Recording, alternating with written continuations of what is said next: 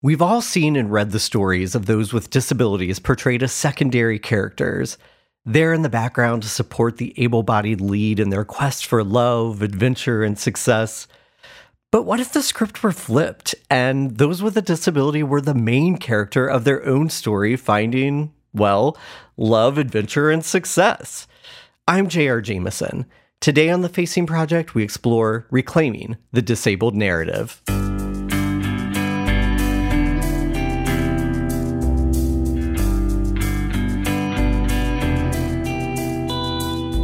The word disability can mean a variety of things. It covers a vast spectrum from physical to intellectual.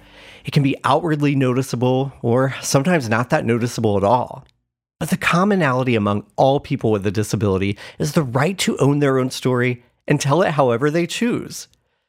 Far too often, though, they have been regulated to the background by able-bodied people or shared as a sob story to tug at heartstrings. And let's be honest, because society has programmed itself to focus on the ins and outs of able-bodied people and centering their stories, it's continued to perpetuate the stereotype that anyone with a disability needs constant care and attention that can only be given by able-bodied people. Of course, that's absolutely just not true. That's why today we're focusing on individuals with disabilities who have reclaimed their narratives. We'll hear from a polio survivor who loves to dance, a former runner with an autoimmune disorder who is finding a new path, and a college student with autism who asked us to pay attention. Later in the show, I'm joined by global disability influencer Monica Ingle-Thomas, who has reclaimed her own narrative and uses it to inspire others. Carrie, Sandy Penrod's story, as told to Jennifer Stanley, performed by Beth Neri. I learned to walk when I was 2. Until then, I was carried or scooted myself where I needed to go because the iron leg braces I wore went from the bottom of my feet to my hips and wouldn't bend at all. But even after I got the motions down, I still practiced every day on the front lawn with the wooden parallel bars my dad made for me. Our neighbor sat on his front porch steps across the street and watched. He always cried big, fat, silent tears. I didn't understand why my neighbor cried for me. I've always had a spirit of determination. Being a polio survivor is all that I know. I contracted polio during the epidemic in 1949. I was 9 months old. At the time, it was the worst fear of parents with young kids. But my mom and dad made the best of it. They treated me just like my siblings and other kids. In the summers before elementary school, I went to Camp Eisenagel to swim and play. There were other children with disabilities. Some kids wore leg braces like me, but others were challenged with different physical limitations or intellectual disabilities. We were all the same in that we were different. It was fun, and I felt accepted. But all of that changed when I started kindergarten. On my first day at Harry Mock School, I was 5 years old, wore a size 3 dress, and weighed 25 pounds. I could barely see over the teacher's desk. I was nervous, just like most new kindergarten students. I expected challenges, but I was not prepared for the shock and confusion of being put in the basement. They didn't know what to do with us students with physical or intellectual disabilities, so we went to the basement, beneath the regular classrooms for our special schooling. I don't remember much about kindergarten through 2nd grade, but I'm pretty sure I lost more than just proper education down there. By the time I went into a mainstream classroom in 3rd grade, my can-do spirit had started to fade. There wasn't one particular bully who beat me down. My erosion happened gradually, as day after day, year after year, I was the girl without a best friend, the one picked last for teams, and the easy target of primary school humor. But when I was in 8th grade, my dad decided we were leaving the city, and I started at Eaton School out in the county. I didn't know it at the time, but my first teacher, Mr. Bixler, told the class, "There's a new girl coming today, and she's handicapped. Better not ever hear of anyone making fun of her. Ever." And they didn't. In fact, I met my best friend Cynthia there. We're still best friends to this day. Then the first junior high school dance came, and a boy asked me to dance. His name was Rick, and he didn't ask on a dare or because he felt sorry for me. He asked because he wanted to slow dance with me. Since then, I've always loved to dance. In high school, my class visited Wyandotte Cave in southern Indiana to explore the long, dark, and damp terrain of the underground. I knew before we started it would be a difficult path, but it never occurred to me not to go. I was always up for an adventure. During the last stretch, I couldn't walk any farther. I simply couldn't go anymore. My friends came around me, laced their hands together underneath me. They took turns making baskets with their arms, and they carried me the rest of the way out. I realize now I never would have gone into that cave if I didn't trust that my friends would be sure I made it all the way through. I wasn't afraid because I knew I was accepted and safe. High school was full of fond memories and wonderful friendships. I was even voted most witty in my senior class. I wish I could say that my whole life was happy like high school, but I've had a couple of bad marriages and years when the heartache of my past caught up with me. My determined spirit dissolved. I stopped working. I stopped socializing. I stopped caring. I was content to raise my daughter and collect a welfare check. Fortunately, the welfare department didn't want me to stay home any longer, and they found a job for me as a receptionist. Tried to fail my typing test, but they hired me anyway. It was the best thing that could have happened. I've been in that job now for over 40 years, and I can't imagine working anywhere else. I'm now the administrative manager. I oversee front office duties and client records. Every day I ask myself what my team and I can do to make someone else's job better. Overall, my life has been good. I'm happily married, and I love spending time playing, and yes, dancing with my grandkids as often as possible.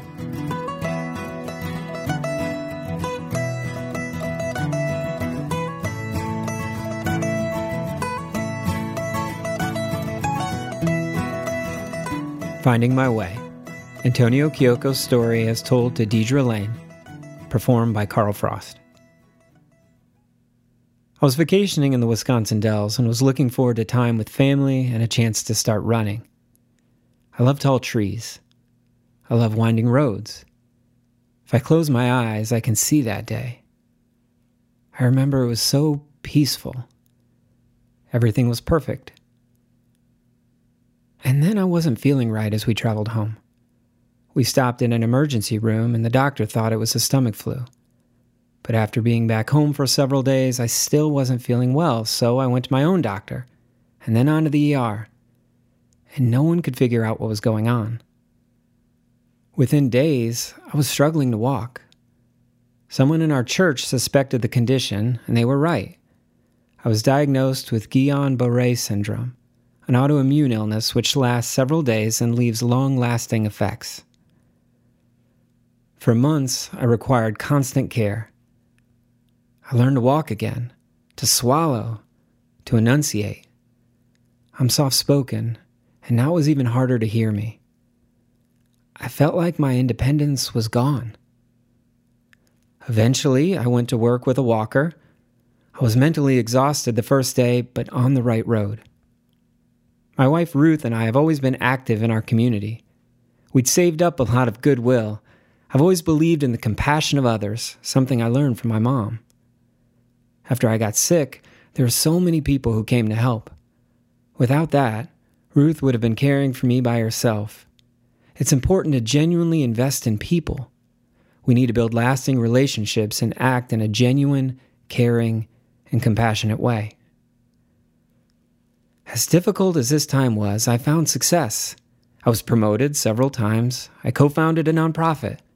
As I learned to dream differently, I wanted others to find their own dreams. The path you go down may not be the one you thought. People think there's only one way to achieve, but there are always options. You have to believe. Maybe you're asking, what can I do? What you can do is listen and understand. Inspire hope or help find solutions. You can enable people to live their best lives. When you pay attention and hear stories, you find what you have in common.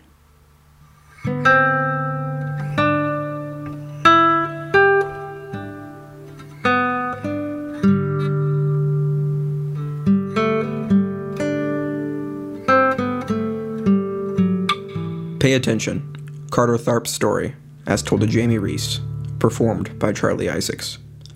I feel like I'm inside a little white box, writing all my thoughts and feelings with a dry erase marker, but no one can find me to understand what I'm going through. I erase those thoughts and feelings myself, but some things I write in permanent marker, and they'll never be forgotten. If you could come inside, you would see the conversations I've had with you, the experiences I've shared, and the journey of my life. You would understand me. But I cover what I do not want you to see. I put away what I do not want lost. I'll tell you if you let me, though. They may not matter to you, but they matter to me. The secrets of my mind are my secrets, and not for you to know. I don't tell you because I don't see you understanding anyway. You think you do, but you really don't. It's hard for me to look you in the eye, even harder to be around you. Try learning when people talk so fast and think even quicker. You don't have the patience to wait for my response. Instead, you avoid my words as if I should know to say what you want me to say. This overwhelms me. I'm going to open this white box for a moment. The first thing people notice about me is that I'm quiet. I'm quiet because I don't know what to say. I see people in a group and I watch them talk to each other. Their lips move, laughter erupts, and their eyes brighten at the thought of the next word they are going to say. Instead of words coming to my mind to join their conversations, I watch them and think about their words. When they turn to me to join, my mind becomes blank. Everyone I know is an extrovert. They know what to say. I don't know how I'm like other kids with autism. I wish I knew more about autism. I know that I'm not like other kids because I'm quiet. Other kids can pedal a bike. They can lie. If you want me to lie, forget it. The main difference between me and other kids is that they're outgoing. Some are loud, but I ignore those kinds of kids. Being overwhelmed is the worst feeling ever. It makes my brain get dizzy and causes the noises to get louder. It gets on my nerves. Teachers could help by not overwhelming me. The perfect school would have 3 floors and a big pool. Teachers wouldn't give a lot of homework. The only classes that would be at that school are cooking and science. Science is the best class. Well, the experiments with chemicals are the best part. The stupid work is my weakness. I have a village I created on Minecraft. The hideout is Hot Zone Camp. The bandits lurk around in the corners. I've created secret rooms and passageways deep underground so they can't find my treasures and livestock. The fort is called All Attack. It has an escape path. I'm building a new fort. I think I have a good shot at being a game designer when I grow up. Sure, I have to try harder to learn. Multiple choice tests are not clear. If my grades were based on homework, I'd probably get all A's. My mom helps me through it, and she pushes me and makes me work hard. She always judges my writing. When I do my homework wrong, she's there to help me get it right. At least I'm not confused about what she wants. Teachers, on the other hand, are not clear.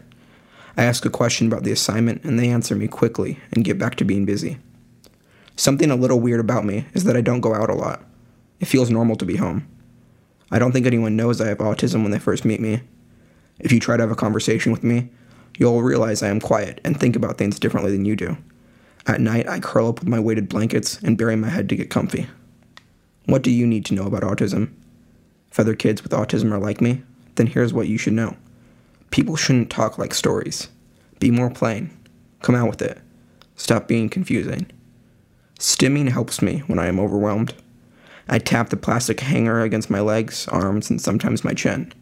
I also hit it against the back of furniture, which has caused some damage to our couch. If I can't use my hanger, then I walk and pace. You might find me gently tapping myself as if I had the hanger. I chew gum. When I get home, though, I get my hanger. I do it when I want, but only at home. I love to be close to you. It makes me feel safe and to understand you better. I also like to be touched. I used to get my skin brushed, though not so much anymore. I still like it, though. Don't think I've forgotten something just because I don't talk about it. I remember. I know what right and wrong is. I am like everyone else in that area. In reality, I'm better at it. If you're autistic, you should get a stick or a hanger and try stimming. It will help you. All right, I think we're done. I like being heard, but I feel overwhelmed.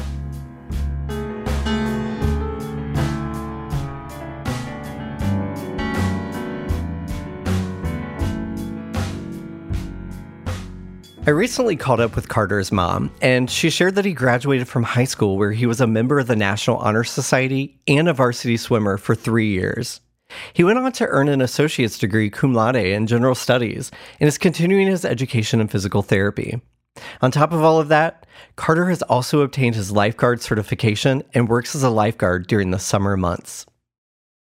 I want to welcome to the show Monica Engel Thomas, a disability influencer and Charcot-Marie Tooth warrior who's reclaiming the disabled narrative. Hey, Monica, thank you for joining me. Hi, JR. Thank you so much for having me. I want to start at the beginning. So you were born with Charcot-Marie Tooth, or CMT for short. For our listeners who may not be familiar with the disorder, what is it and how does it impact you? So Charcot-Marie Tooth, and I will refer to it as CMT because it's much quicker to say, is a hereditary peripheral neuropathy. So it is a genetic progressive disease. And essentially what it means is that the nerves in the peripheral nervous system, so those are the nerves outside of the brain and spinal cord, my brain does not send the right signals to them. And so the nerves inside my muscles don't work. They don't stimulate the muscles. And so over time, those muscles atrophy and wither away. There's currently no real treatments or cures for it. It is progressive. I was diagnosed when I was just 2 years old. I started wearing leg braces at the age of 5 years old, started using a wheelchair in middle school, kind of on and off, and then have been a full-time wheelchair user, unable to stand or walk at all for about the last 10 years. And I've known you for quite some time, and I follow you on all the social media channels. And what I find really amazing about the work you're doing, you're reclaiming the disabled narrative by being a disability influencer. You demonstrate products as life hacks for people with disabilities. Recently, you did one for Topgolf, and it was amazing. I have to be honest, I watched it like 3 or 4 times. How did you get into all of that? So really, it all started with Instagram. I got on Instagram and, just posted selfies like most people do. And then I started seeing the disability hashtags, and I started seeing other women in wheelchairs posting their full bodies in wheelchairs, which is something that I had never done. My disability was something that I always tried to hide a little bit. And then I just kind of got to the point where it was like, why am I doing this? I'm so visibly disabled. There's no point in trying to hide it. And through these other women that I, was seeing, I just decided to start living more out loud. And in doing that, I started connecting with a lot of other disabled people on Instagram, especially. And I realized that I had this kind of unique skill set of making the abled world around me work for my disabled body. And I realized that this was something that I should share with other people because disability can be so isolating. You're so often left sitting on the sidelines. And I was tired of living that way. And I wanted to show people that we can do fun things. We can, live our lives in this, quote unquote, normal way. And I just wanted to help people do that. And so that's why I make these videos to show people these are these hacks that you can, use to kind of live in an able-bodied world. And I have to say, too, as someone who is able-bodied, I even learn a ton from your hacks, things I would have never thought about that even, regardless of somebody is able-bodied or disabled, they're able to use. And I think that is amazing, too. I know even though your target audience is the disabled community. Are there folks in your life? I know that CMT is a hereditary, and because I know you personally as well, I know that others in your family are affected by this. Has your disability influencing, have you seen that impact their lives in a positive way? I have, and I have a very concrete example of that, actually.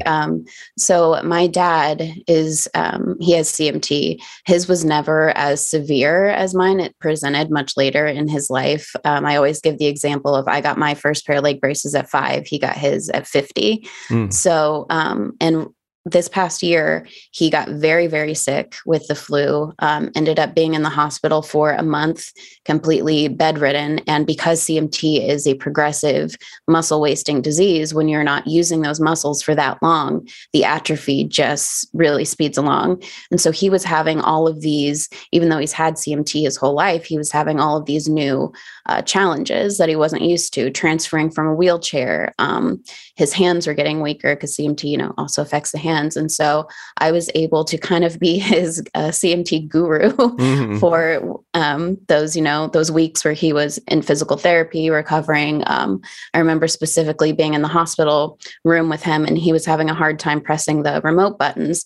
And he turned to me, he said, "You got any hacks for this?" And I said, "Yeah, use your knuckle. You can get more strength there." And he did it. And, he was like, "All right, that works." And so, I really, really did. I hated seeing him go through that, but I enjoyed being able to share that very unique, specific knowledge with somebody. Yeah, close to you. Thinking about your own journey on reclaiming the narrative, what has been some other favorite moments of yours, connecting with strangers, or maybe it's even a product that you were promoting? Is there a favorite moment that you have?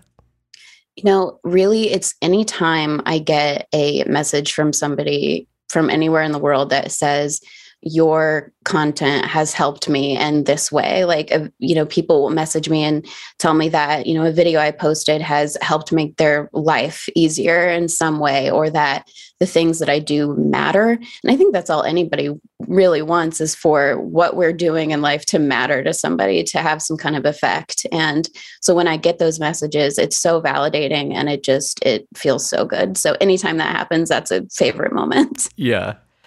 So going back to when you first started this journey on Instagram, were there others doing similar work? Who inspired you? So there are people who continue to inspire me. There is a woman in the UK named Nina Tame. If you should immediately go follow her. She helps break down these stigmas surrounding disability in such an accessible way for everybody. I think I see a lot of able-bodied people commenting on our posts like, I didn't, realize this was something that happened to disabled people. Like, thank you for sharing this. She has been somebody who has inspired me so much. I think that she's absolutely at the top of the list. Yeah, yeah. If you could change one thing about how society responds to the disabled community, what would that be? It really goes to the core of reclaiming the disabled narrative, because what the current disabled narrative is out there is that disabled people are either tragic or inspirational. In the stories that are told about us, we are only those two things. We serve as vehicles to move an able-bodied person's story along. And it's getting better, but that's the number one thing that I am trying to change and that I want to change, because anybody can become disabled at any time. We're the most diverse, marginalized group out there. If you live long enough, you will become disabled. So the idea that this entire group of people can only be those two things is ludicrous, and it has to change. Yeah. And you are well on your way on making that kind of change happen. And we see it also in literature, right? I mean, I'm a huge fan. I think people may know this about me by now, that I'm a big fan of young adult literature, and young adult is doing amazing work on putting folks who often were considered marginalized. I don't love that word, but that's the word that folks often will use. Those who were often marginalized front and center to reclaim their own stories. And you are doing that work in so many ways. So Monica Ingle Thomas, disability influencer, Charcot Marie Tooth Warrior, thank you so much for joining me. Thank you so much for having me. I really appreciate it. To learn more about Monica's work, find her on Instagram at Monica Ingle Thomas. I want to revisit what I shared at the beginning of today's episode regarding people with disabilities as secondary characters. The world around us is changing. Despite the despair we may feel from time to time, it's progressing more than it's regressing, even when some days it doesn't feel that way. But we have to hold on to hope that the arc of the moral universe does bend toward justice, just like Dr. Martin Luther King Jr. shared over 50 years ago. People like Monica and Sandy and Antonio and Carter are putting themselves at the center of their stories and inspiring others to do the same. They are not secondary characters, but influencers and leaders who are taking on the world in all ways possible. And the commonality among all people with a disability is the right to own their own story and to tell it however they choose. We're seeing this more and more in pop culture and literature, and let's just say, I'm here for it. I recently finished The Pretty One by Kia Brown. It's a memoir that explores growing up as a twin when one is disabled and the other able-bodied. Kia has cerebral palsy, and everyone in her inner circle always called Kia's twin the Pretty One.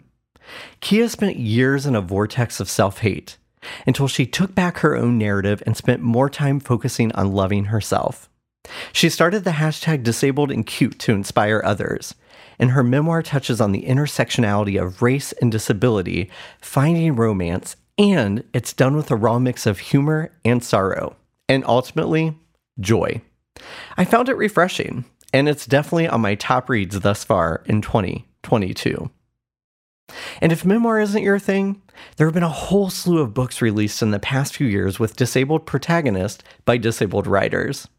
For middle grade, I recommend Wink by Rob Harrell, and for young adult, The Silence Between Us by Allison Gervais. Of course, there are way more books out there now covering disability, enough that there is something for everyone. Bookriot has a great list of all genres over at their site. So I guess what I'm saying is, the best way to truly understand the lived experiences of others is to drop preconceived notions of what disability means and diversify your bookshelves, viewing, and friendships. And as always, just listen.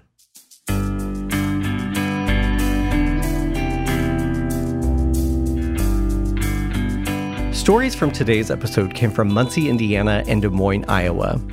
We want to thank Hillcroft Services, Behavioral Associates of Indiana, and Principal Financial for organizing and contributing to facing projects in their communities.